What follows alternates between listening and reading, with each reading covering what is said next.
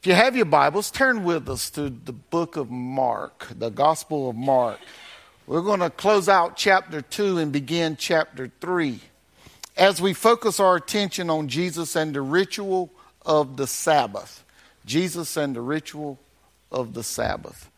We're continuing in the in this book as we have been in the last few weeks. I know we've taken time away from it, but we're going to stay with it, though it is 4th of July. You know, a church had an unusual ritual. Every Sunday morning, before the church would sing their song or their doxology to kick off the worship, they would stand up and everyone would turn to the right and they would face a blank white wall and they would begin to sing. Every Sunday they done this. They stood up, turned to a blank white wall, and they would sing. Finally, a visitor came one Sunday, and they were really confused by what the church was doing. So they asked the question, why do you do this? You'll never guess the answer, because no one knew the answer. The only answer that they could come up with was, well, we've always done it. But that didn't satisfy this visitor. So they began to ask other people, why? Why is it that when you start service, you turn to your right and you look at a blank wall? No one really had the answer. But finally, they found an elderly man who had been a member of this church longer than anyone else. And he remembered the reason. It seems that there was a time when they didn't have hymn books. And the words of the song were written on the wall. And over time, the writing faded and the wall had been repainted time after time after time. Before it was painted, they would stand up, turn to their right, and they would sing the words. Now the words aren't there, and they were still turning to that wall. Somehow they missed the significance of this. You know what we are? We're somewhat sheepish. You know, we will follow the crowd. And not only will we follow the crowd, we'll become creatures of habit.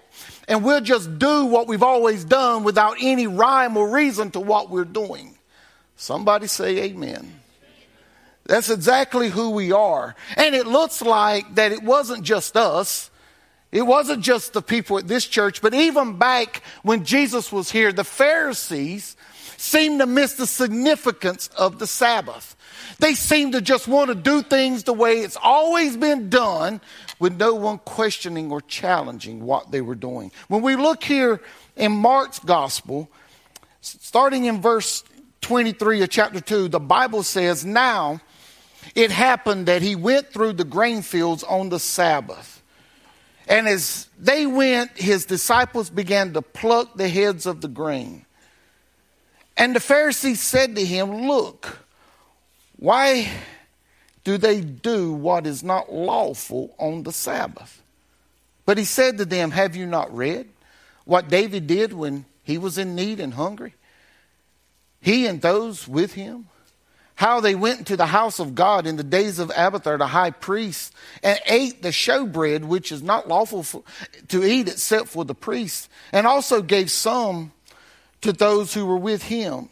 And he said to them, the Sabbath was made for man, not man for the Sabbath. Therefore the Son of Man is also Lord of the Sabbath.' And he entered the synagogue again, and the man was there who had a withered hand. So they watched him closely, whether he would heal him on the Sabbath, so that they might accuse him. And he said to the man who had the withered hand, 'Step forward.' Then he said to them, 'Is it lawful on the Sabbath to do good or to do evil, to save life or to kill. But they kept silent. And when he had looked around at them with anger, being grieved by the hardness of their hearts, he said to the man, stretch out your hand. And he stretched it out, and his hand was restored as whole as the other. Then the Pharisees went out and immediately plotted with the Herodians against him, how they might destroy him. This is God's holy word. God, we thank you for your word. Help us, God, to take the principles of your word and apply them to our lives so that, God, we could live a life that would be an example of your Son, Jesus Christ. Help us, God, to look to him in all our ways and not consider ourselves, but to consider others. Help us, God, as we proclaim your gospel, God, to be compassionate, to not see circumstances, but to see life that needs to be changed. Help us, God, to be your instruments in this world, and we'll praise you for all that's accomplished. In Jesus' name we pray. Amen. This passage helps us to see that the Pharisees are at it again. It seems that they just can't help themselves. Have you ever been around people like that where they just can't seem to help themselves? They're frustrated with Jesus, yet they continue to follow him. They continue to discover wherever he's at and whatever he is doing. They were there when he healed the paralytic, and they complained after this man was healed. They complained because Jesus said, your sins are forgiven. Here, they were there when he was keeping company with sinners. It didn't matter that he was sharing the gospel with them, but he was with sinners. They were complaining. They were there when they were there to complain about the fact that his disciples were not fasting. And now we find that they're complaining again. Jesus and his disciples, they're on their way to the synagogue. They're on their way to the house of God. Along the way, they're walking by a grain field. And it appears that the disciples were hungry. They were hungry so that they plucked some grain just enough to curb their appetite. Just enough so they would ease their hunger as they headed toward the synagogue. Now, keep in mind, they didn't stop to prepare a meal. I would assume, and I know it's dangerous to assume, but it would appear that they weren't even intending to get full off of what they got. Just they wanted a snack. You know, every once in a while, in between meals, we'll get hungry and we'll just need a snack to curb that hunger. It appears that this could have been exactly what was taking place. And here these Pharisees are upset. Now, the problem wasn't that they picked grain to curb their hunger from another man's field. Now, you probably wouldn't want to do that today, but here in this time, that was permissible. In Deuteronomy 23, 24 through 25 says that when you come into your neighbor's vineyard, you may eat your fill of grapes at your pleasure. You do that today, you might get shot at somebody's grapevine. But he says you shall not fill your container. So you curb your appetite, curb your hunger, and move on. It goes on to say when you come to your neighbor's standing grain, you may pluck the heads with your hand, but you shall not use a sickle on the neighbor's standing grain. In other words, you're not harvesting. So the problem wasn't that they picked grain. The problem was that they picked grain on the Sabbath. Working on the Sabbath was forbidden by the law of Moses. Exodus 28 through 11 tells us, remember the Sabbath day and to keep it holy. 6 days you shall labor and do all your work. But the seventh day is the Sabbath of the Lord your God. In it you shall do no work. You nor your son, nor your daughter, nor your male servant, nor your female servant, nor your cattle, nor your stranger who is within your gates. For in 6 6 days the Lord made the heavens and the earth, the sea, and all that is in them, and rested on the 7th day. Therefore the Lord blessed the Sabbath day, and he hallowed it. So we understand what the law said, but Jesus, he speaks up. He speaks up concerning his disciples picking grain on the Sabbath. Now, make no mistake, Jesus knew the law, and he knew what it commanded. We know that he was the Word made flesh, so he understood the law better than anyone else. He didn't come to destroy the law, he come to fulfill the law. And Jesus, here, he was not excusing, nor was he condoning sin, but he knew the truth concerning the command to honor and to keep the Sabbath day holy. The truth is this: we can never care more about honoring rituals than meeting the physical needs of others. That's the truth. You know, we all have our rituals. We all have our traditions. We all have our things that our customs, things that we're used to. But it should not take precedent over meeting someone's physical needs. The command from God was to remember the Sabbath day and keep it holy. There is no burden in honoring this command. In 1 John 5:3, we're told that the commands of God are not burdensome. What became burdensome was the laws that man added to the law of God. The scribes listed 39 kinds of work that were prohibited. It would seem that when God gave the law, that God understood men had enough sense to know what constitutes work and what doesn't constitute work. What we have is a problem of men thinking that they were above everyone else and they could decide what constituted work and what did not constitute work. They had men who decided they were going to regulate the Sabbath. And you know, we got men and women that sit in chairs in buildings up a few states up, and they think they know better than we know. Those knuckleheads don't even know the difference in a man and a woman, and we're electing them into office to regulate things for us.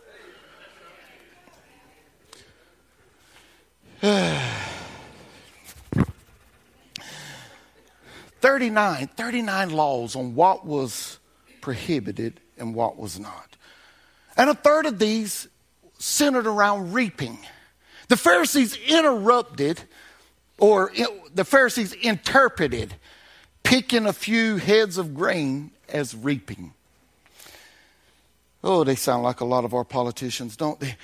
These men here, they were not looking to reap a harvest to provide for their families. They were not they were there to glean just enough to fill a hunger. And the commotion was made by the Pharisees after learning that this was happening. They said, Jesus, look, why do they do what is not lawful on the Sabbath? But Jesus came to their defense.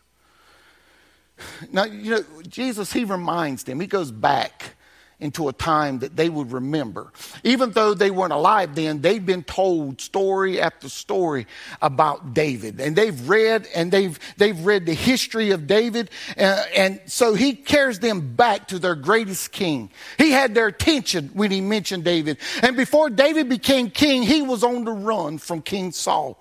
In 1 Samuel 21, 1-6, David and his men were fleeing from Saul, but they were in need of food. They had gotten hungry. They'd went 3 days and hadn't eaten. And David came to Nob. And when he went to the priest, he asked for food. The priest told David the only thing that they had was the showbread. Well, the showbread was 12 loaves of bread, and they were baked fresh every Sabbath day. These 12 loaves were placed on a table in 2 stacks, 6 loaves in each stack in the holy place of the tabernacle. The 12 loaves represented the 12 tribes of Israel. They reminded Israel of the Lord's presence among his people and their dependence on God to meet their physical needs. It was also called the bread of presence. The showbread was changed every Sabbath day. The old was eaten by the priest and no one else in the holy place. This bread was to only be eaten by the priest according to the law But it was David and his men who ate the showbread on that day. What we see with what Jesus' disciples did, picking enough grain to curb their hunger on the Sabbath, and what this illustration of David and his men eating the showbread is that there are times in our lives when the human needs are more important than legalistic keeping of the law. The religious leaders had regulated honoring the Sabbath and keeping it holy in a way to where it appeared that man was created for the Sabbath. But the Sabbath was made for man, not man for the Sabbath. Besides, Jesus declared the Son of Man is the Lord of the Sabbath. He was saying that the disciples was with the Lord of the Sabbath. And as long as they were with the Lord of the Sabbath, they were honoring him and keeping the day holy. So he was taking responsibility for what his disciples did on the Sabbath because they were with him.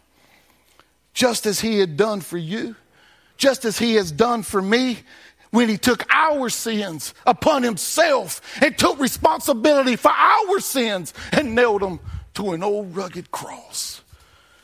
Yes, for us here at Reedy Branch, we have to ask, what rituals do we have that keeps us from meeting someone's physical need? Do we have to know them? Do they have to be part of our church family? Do they have to live in our community? I can answer that question, and that answer to that is no. We've helped many people who we don't know, many people who don't come to church here, many people who don't live in this community. But we do need to ask, what about if we know someone's lifestyle is not like ours? Does that prevent us from meeting the need when they have a legitimate need? If we're going to be whom we declare we are, loving, living, and sharing the gospel, we must love our neighbor as we love ourselves. Who's our neighbor? Anyone we come in contact with. Everyone is not going to live their lives the way we would like them to live them. Sinners are not going to live their lives pleasing to God. You didn't when you were out in sin. I didn't when I was out in sin. Sinners drink, many of them. Many sinners, they party hard. Some of them shack up. Some of them are homosexual. Some of them are bisexual. But if they have a legitimate physical need, we are to help. We are to help. Christ died for us when we were dead in the trespass of our sins. So how can we not have compassion on others when we've been recipients of the compassion of Jesus Christ? Oh, can you imagine what it would be like if he had not have had compassion on you? I'm so glad he had compassion on me. Man, I'd be lost and on my way to hell. I'd probably already be there had he not have had compassion on me. I was down a dangerous road, but he loved me in spite of me. When I didn't care for me, he loved me. Oh, yes, we can't never allow rituals. Well, we've never done that, preacher. Who cares what we've never done? Maybe we need to have been doing it a long time ago. Times are changing, some people would say. Well, we've got to think not about ourselves, but about our fellow man. We've got to think, what are we doing here? What are we here to do? Are we here to hoard up for ourselves, or are we here to reach the world for Jesus? Yes, we must never let our rituals come before meeting the needs of others, not their physical needs. But we also notice that we can never care more about honoring our rituals than meeting the spiritual needs of others as well. Jesus, they've reached the synagogue. He enters in. And I don't know. I can't speak for how he feels. But I got a feeling he's just disgusted. This conversation he's just had about these guys being hungry. And now he enters into this synagogue, and I would imagine he's just thinking, I can't believe these guys are worried about such stuff. He enters in and he notices a man with a withered hand. But he also notices what the Pharisees are doing. They're watching him. He's got their attention. They're watching him, trying to see what is next. I'm glad people don't do that today. I'm so glad we don't do that. You know, no one goes to church today just to watch and see what happens. No one goes to church today to just see what they can leave gossiping about. That doesn't happen. Everyone goes to church wherever they go, and they go to worship. They go to be discipled. They go to become equipped to evangelize and minister to others. They go to fellowship with other believers. Boy, it would be nice, wouldn't it? That would be nice. Here Jesus told the man with the withered hand to step forward. The word withered indicates here that the man's hand had been injured or it had been altered due to some disease. So this would mean that the man could have been in a very desperate place. Here, not only was his hand withered, but this would no longer allow him to provide for his family. So he's reduced to being a beggar. Folks, we can't miss the significance of Jesus telling the man to step forward. The Greek interpretation would say, Jesus said to the man, rise up and stand up in the midst. Why would Jesus direct the man to stand in the midst of the people of the synagogue? I know that's on your minds. Well, perhaps it's because by standing, the man would be acknowledging his need for help. And he would also be demonstrating his faith in Jesus Christ as his only help. I don't know who it is today, but somebody needs to just stand up and respond to the Holy Spirit. The Holy Spirit's drawing somebody right now. And all you need to do is acknowledge your need for help and trust that Jesus can and he will meet your need. If you call upon him, he will forgive you of your sin. He'll clean you up and he will make you what he would have you to be. You're trying to fix yourself. You can't do it. You can try from here until eternity. You will never fix yourself. As a matter of fact, when Jesus, during the process of him sanctifying you after salvation has come, you're going to make mistakes because you'll revert back to who you are. We've all done it. And you'll do it too. But he'll be there with an outstretched hand to pick you up. Because you're not walking on sinking sand when you're walking with him. You're walking on the solid rock. Yes, knowing the hearts of the Pharisees, Jesus knew what they were waiting to see. And if he would heal this man on the Sabbath, he knew they were going to make a big deal out of this. So Jesus asked them, he said, is it lawful? Is it lawful on the Sabbath to do good or evil? To save a life or kill? And the Pharisees said nothing. And it angered Jesus. He asked them a simple question. Simple question. Is it lawful to do good or evil? Is it lawful to save a life or to kill? I mean, it's not rocket science. I mean, we know the answer to that, don't we? To do good and to save a life. We would want to do that before we would want to destroy a life. And they said nothing. Their ritual meant more to them than this man. And it angered Jesus. Jesus was going to do good. He was going to save. He was going to restore the man. But the Pharisees were committing murder right there on the Sabbath. What do you mean, preacher? Well, Matthew 5:21-22 says, you have heard that it was said of them of old time that you shall not kill, and whosoever shall kill shall be in the danger of judgment. But I say to you, he You that is angry with his brother without a cause shall be in danger of the judgment. In their heart, they were angry with Jesus because they saw what he was about to do. Jesus was grieved because they had no compassion for this man who was in trouble.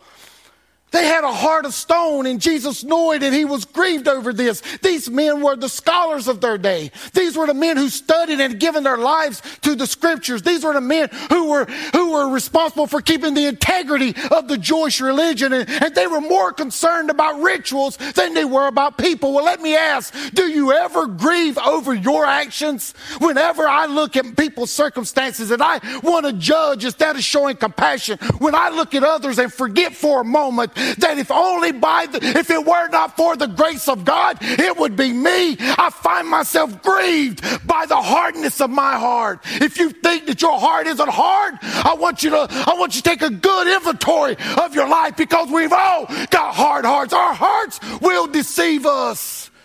We'll find ourselves caring more about us and what's ours than we will about other people. Having received the grace and the mercy of God, we must ask, how is it that we can not extend grace and mercy to others?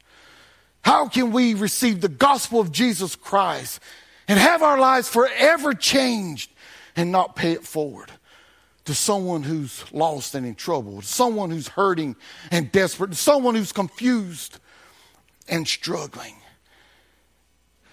We've been given the most precious gift, a gift that keeps on giving whenever we continue to give it away. Folks, we can't allow our customs, traditions, and preferences to get in the way of us winning souls for the kingdom of God. So it's all right if someone's in the pulpit from time to time without a tie on.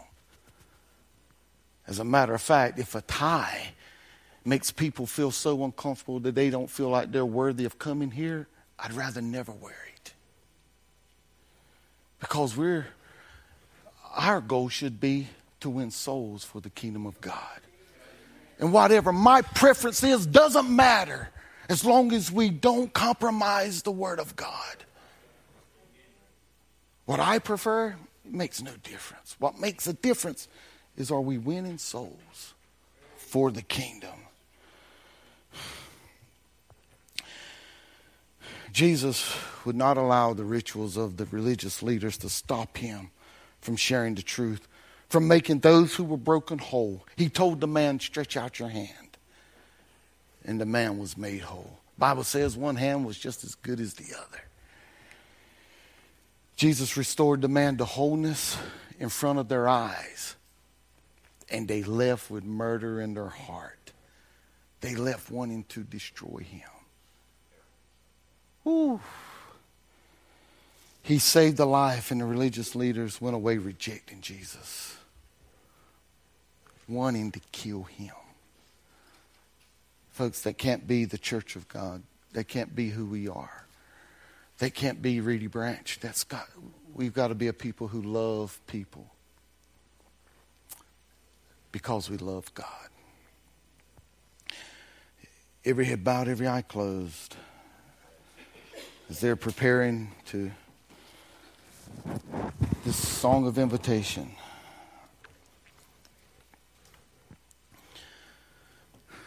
I don't know, maybe,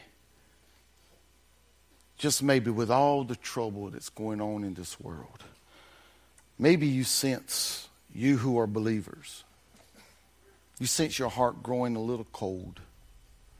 You sense that maybe you need help. This altar is open. It's open. You're welcome to come and just cry out to God. You don't have to be ashamed. We all need help. But maybe right where you're at, you're just ready to just talk with him. Jesus told the man to stand up, step out, acknowledge who he is and his need. Maybe you find yourself growing cold and now you want what breaks God's heart to break your heart. Oh, if that's what you want, he'll provide that. If you'll call out to him and ask him for it. Maybe somebody's here who doesn't know Jesus as your Lord and Savior. On the cross of Calvary, he demonstrated that rituals and traditions would never get in the way of his love for you. No matter what religious organizations say, he loves you and nothing can separate you from his love. Even when you reject him, he loves you. So I would ask you, come now. Come now and receive Jesus as your Lord and Savior. Come and let him change your life. Because if you call out to him with a genuine heart, if here on this Lord's Day, believing that he is the Son of God, that he was born of a virgin, that he lived a sinless life, and from your sin, for my sin, for the sin of the world, he died on an old rugged cross to forgive us. But on the third day, he was raised up from the dead. And he is victorious right now, standing at the right hand of God. And he has sent his Holy Spirit to minister to us in our time of need. Right now, if you'll call out to him, if you believe this and you'll confess him as your Lord and Savior, if you'll call out to him, he will save you. He'll change your life. He'll be everything you've been looking for in this world. What you're looking for is not a thing, it's a person. It's the person of Jesus. Would you come?